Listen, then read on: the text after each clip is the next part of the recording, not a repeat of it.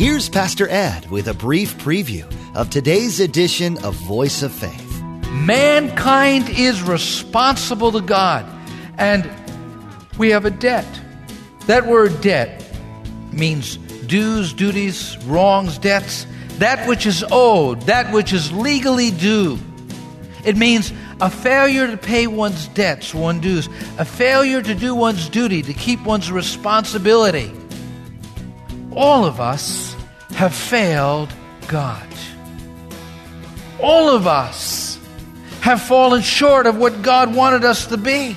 God is our sovereign creator. He's granted us a place to live, family, friends, and most importantly, life. He loves us and cherishes us individually and gives us the opportunity to live a rich and fulfilling life. We owe Him more than we could ever repay. But as Pastor Ed points out in today's message, we fall short of God's expectations on a daily basis, and our debts continue to pile up. It's nothing short of miraculous that we have a Savior who has seen those debts and has chosen to dismiss them. Let's join Pastor Ed in the Gospel of Matthew chapter 6, verse 12 for part 1 of his message entitled, "And Forgive Us Our Debts." The petition this morning is the 5th petition in the Lord's Prayer. And forgive us our debts as we forgive our debtors. Forgive us our debts as we forgive our debtors. This is the longest of all the petitions. This is the only petition that Jesus explained and expounded and expanded later on in the Sermon on the Mount. St. Augustine calls this petition the terrible petition, because he realized that if we pray, "Father, forgive us our debts as we also have forgiven our debtors," and we pray it with an unforgiving heart, we're actually asking God not to forgive us. It was Charles Spurgeon who said, "Unless you have forgiven others, you read your own death warrant when you repeat the Lord's Prayer." Wow. The Puritan preacher Thomas Watson wrote, "Our forgiving others is not the cause of God forgiving us, but is the condition without which He will not forgive us." Thomas Watson also wrote, this great Puritan preacher, "A man can as well go to hell for not forgiving as for not believing." Think about that. A man can as well go to hell for not forgiving as for not believing. And George Herbert wrote, "He that cannot forgive others breaks the bridge over which he himself must pass if he would reach heaven. For everyone has a need to be forgiven." Forgive us our debts. Forgive us our debts as we forgive our debtors. God, how can I do that? That's impossible. It certainly is. But by the Spirit of God, it's possible. First, I want you to see we have an incredible debt. Now, unless you believe you have a debt, it's easy to be unforgiving. It's easy to hold other people to an account. It's easy to grab another by the throat and say, "Pay me everything you owe me." Notice the Bible says, "Forgive us our debts." God brought you into His existence. He sustains your life. If He forgot you for one moment, you would disappear into oblivion. He is your creator. You have a responsibility to your Creator, to follow His laws, to keep His commandments, to obey His ways, to recognize that everything in this world belongs to Him. He created it. It's His. And so are you. To fail, to recognize our responsibility to God, is a failure that is consequential and will impact your whole eternity. Whether you want to recognize it or not, mankind is responsible to God. And we have a debt. That word debt means dues, duties, wrongs, debts. That which is owed, that which is legally due. It means a failure to pay one's debts, one's dues, a failure to do one's duty, to keep one's responsibility. All of us have failed God. All of us have fallen short of what God wanted us to be. In Romans 5:12 it says, by one man sin entered the world, and death by sin, and so death passed upon all men, all have sinned. We are debtors to God. All of us have sinned. Theologians refer to original sin. We're all born with a sinful nature. As soon as we come out of the womb, we're sinners. As soon as we're young enough to be conscious of things, we're already disobeying God. And we're accumulating a debt. We have a responsibility to obey Him. We have a responsibility to do His will. We have a responsibility to glorify Him. And when we don't do those things, we are creating a debt for ourselves. There are sins of omission. Sins that you willfully know. How many of you have said to God at times, maybe not so much in words, but by your actions, no, I'm not going to do that. I'm not going to obey you, God. If you're honest with yourself, you know you have. There are sins of commission. Things that we should have done that we've neglected to do. We owe God reverence. Have we given Him that reverence? We owe God obedience. Have we given Him that unquestioning obedience? We owe God our service. Have we given Him our service? We owe God complete self-surrender. Have we done that? God has said the greatest commandment is to love Him with all our hearts, minds, and souls. Have we done it? Things that we've neglected. That person you should have witnessed to, that you didn't. The time you should have apologized, that you didn't. The time that you should have given and you just didn't. All of those things are a debt. It's growing and growing and growing and growing and growing and growing. We have an incredible debt we owe to God. David said in Psalm 51 verse 4, it was his prayer, against thee, thee only have I sinned and done this evil in thy sight. David, what do you mean? You sinned against Bathsheba, you sinned against Uriah, you sinned against the nation. What David was saying, all sin is ultimately a sin against God. Every sin that you commit, it may be against your neighbor, and you may need to ask forgiveness for them, but all sin is ultimately a sin against God. So we have an incredible debt, and that debt is growing. In Romans 3:23 it reads, for all have sinned and come short of the glory of God.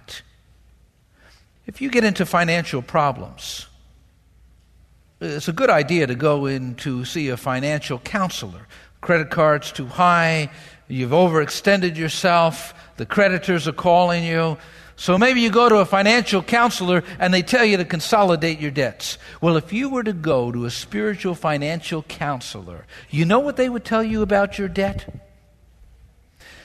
They would tell you, you could spend eternity working 24 hours a day and never pay off the debt.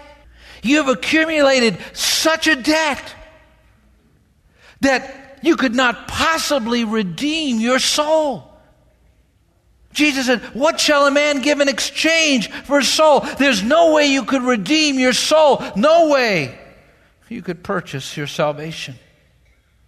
When we say, forgive us our debts, notice it's not singular, but plural. Notice it's forgive us our. Think about the history of the church for 2,000 years. Think about all of the factions in the church. Think about the Crusades. Think about the time that the church ecclesia has martyred its own constituency. Think about the church today. We have been given a commission 2,000 years ago to fulfill the Great Commission, to evangelize the world. And we haven't even done it in 2,000 years. Talk about the debt that we have.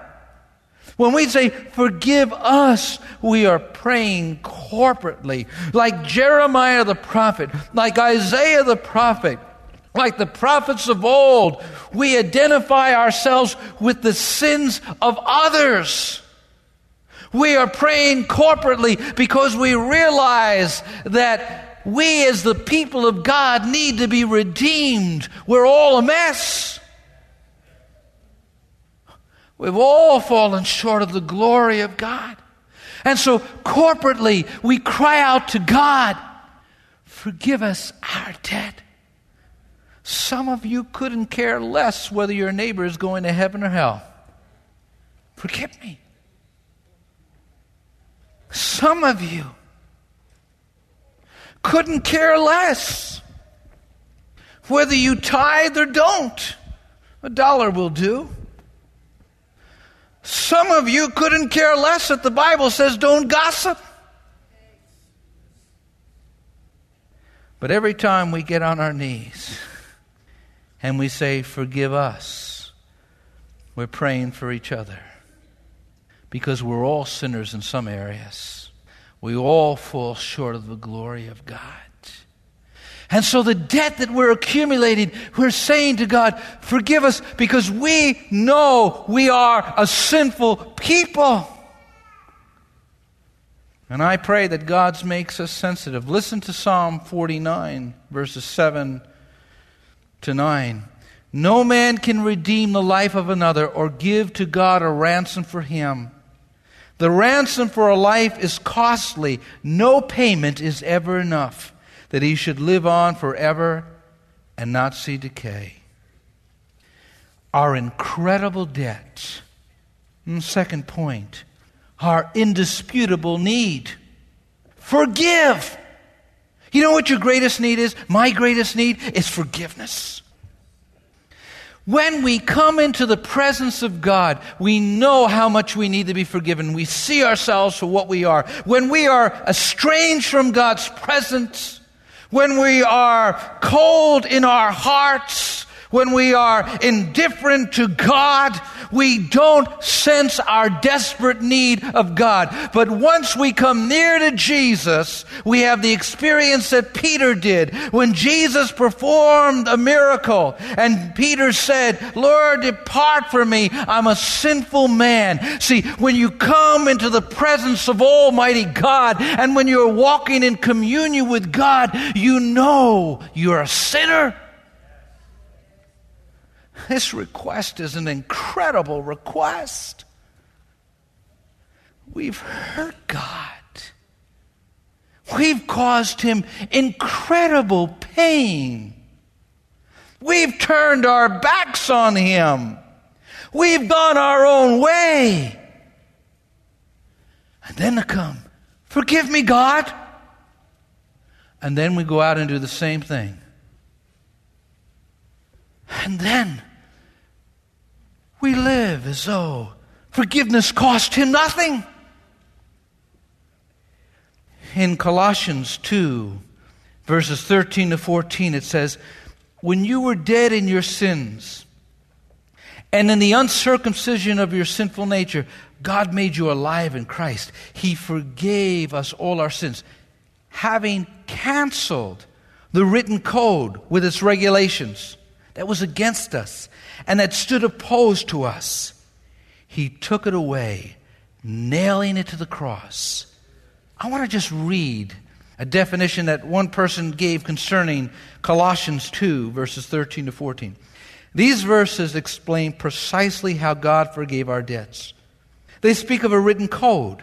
In the Roman world, the Greek word for written code referred to any handwritten signature, but it had a specialized meaning in the world of finance.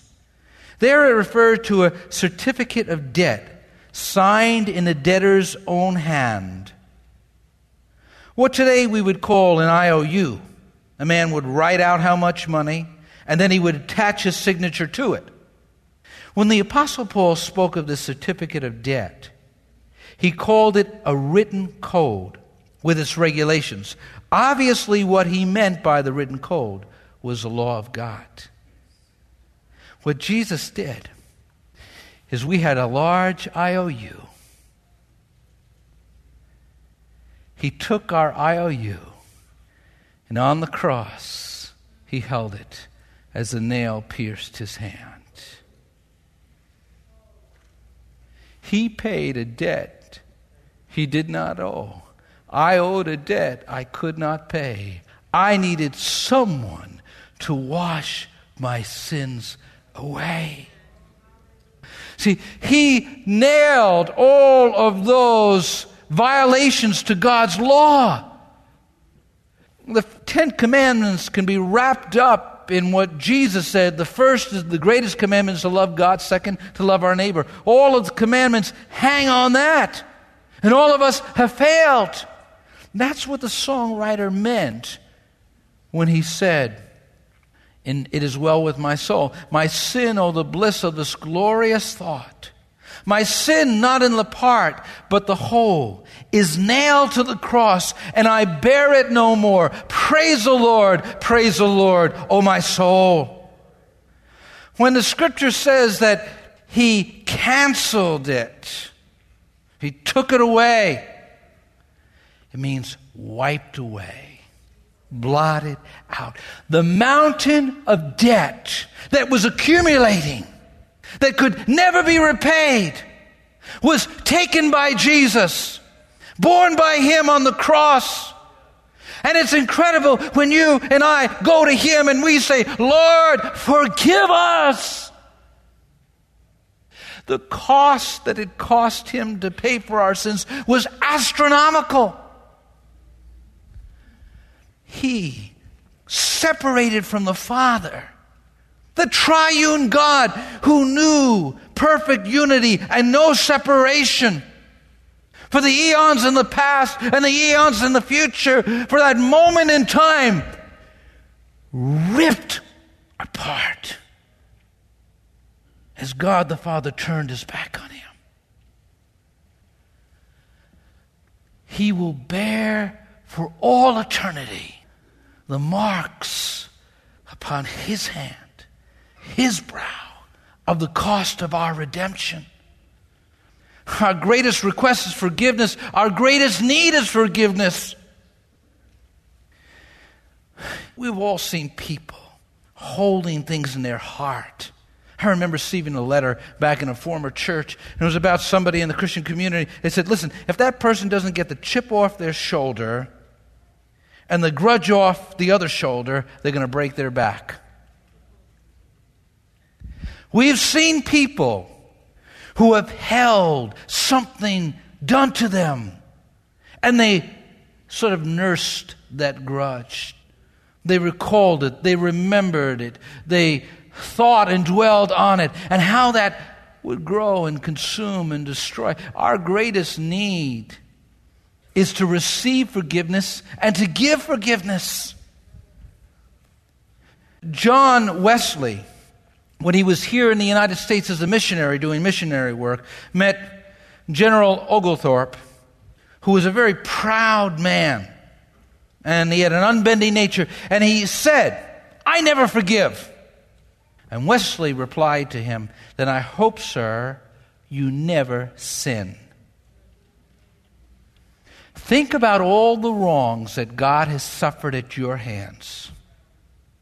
Think about all the wrongs that God has suffered at your hands. The times you've ignored Him. The times you've neglected Him. The times you've turned your back on Him. We need forgiveness. It's the greatest request. There's nothing more important than that you're forgiven.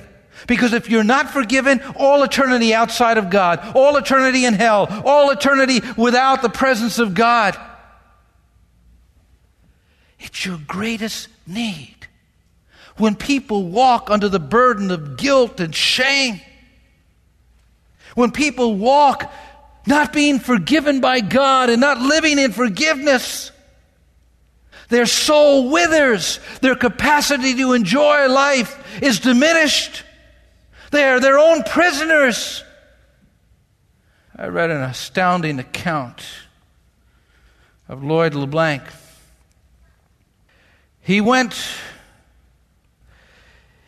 to prison to visit Patrick Saunier, who had killed his son. Lloyd LeBlanc went out to the field when his son was killed. He saw his son's body. The eyes of his son were bulging out as this child was abused. He was a Christian. Lloyd knelt down and he prayed the Lord's Prayer. And when he came to the fifth petition, "Forgive us our debts as we forgive our debtors," he said, "Yes, Lord, I will." He went to his son's murderer's execution. He went there not to gloat, not to look down, but he went there just to offer forgiveness.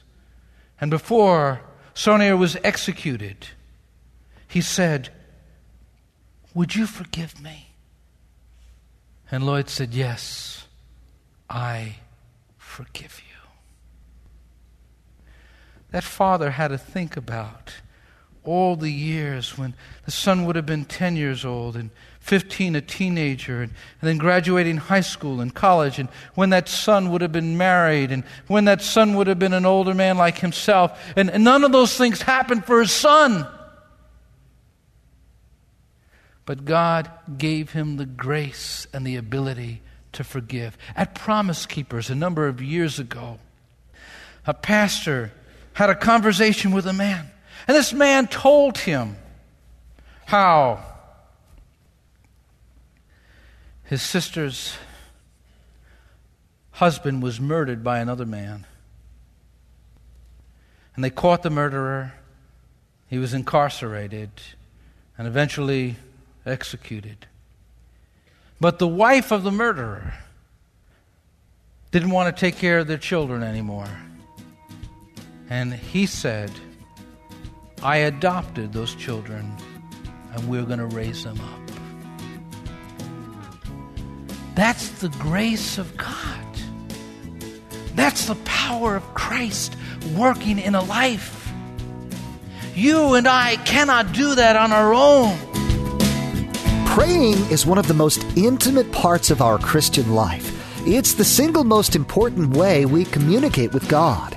Over the centuries, there have been many wonderful prayers written by saints of God, and probably the most notable is the Lord's Prayer that Jesus prayed in Luke chapter 11. Pastor Ed will be teaching through this prayer in a 9-part series entitled The Lord's Prayer. In each broadcast of Voice of Faith, Pastor Ed will break down each of the components of this prayer, helping us to understand the significance of each part. We'll learn what it means to forgive others as we've been forgiven, and why it's important to ask the Lord to deliver us from the snares of Satan. Now, we'd like to invite you to join us at Faith Assembly for worship on Sunday mornings at 9 and 11 a.m. or Wednesday evenings at 7 p.m. For driving directions and more information, log on to voiceoffaithradio.com and follow the link to Faith Assembly. or feel free to give us a call at 845-462-5955. That's 845-462-5955. Well, that's all the time we have for today. You've been listening to Voice of Faith with Dr. Edward Jones.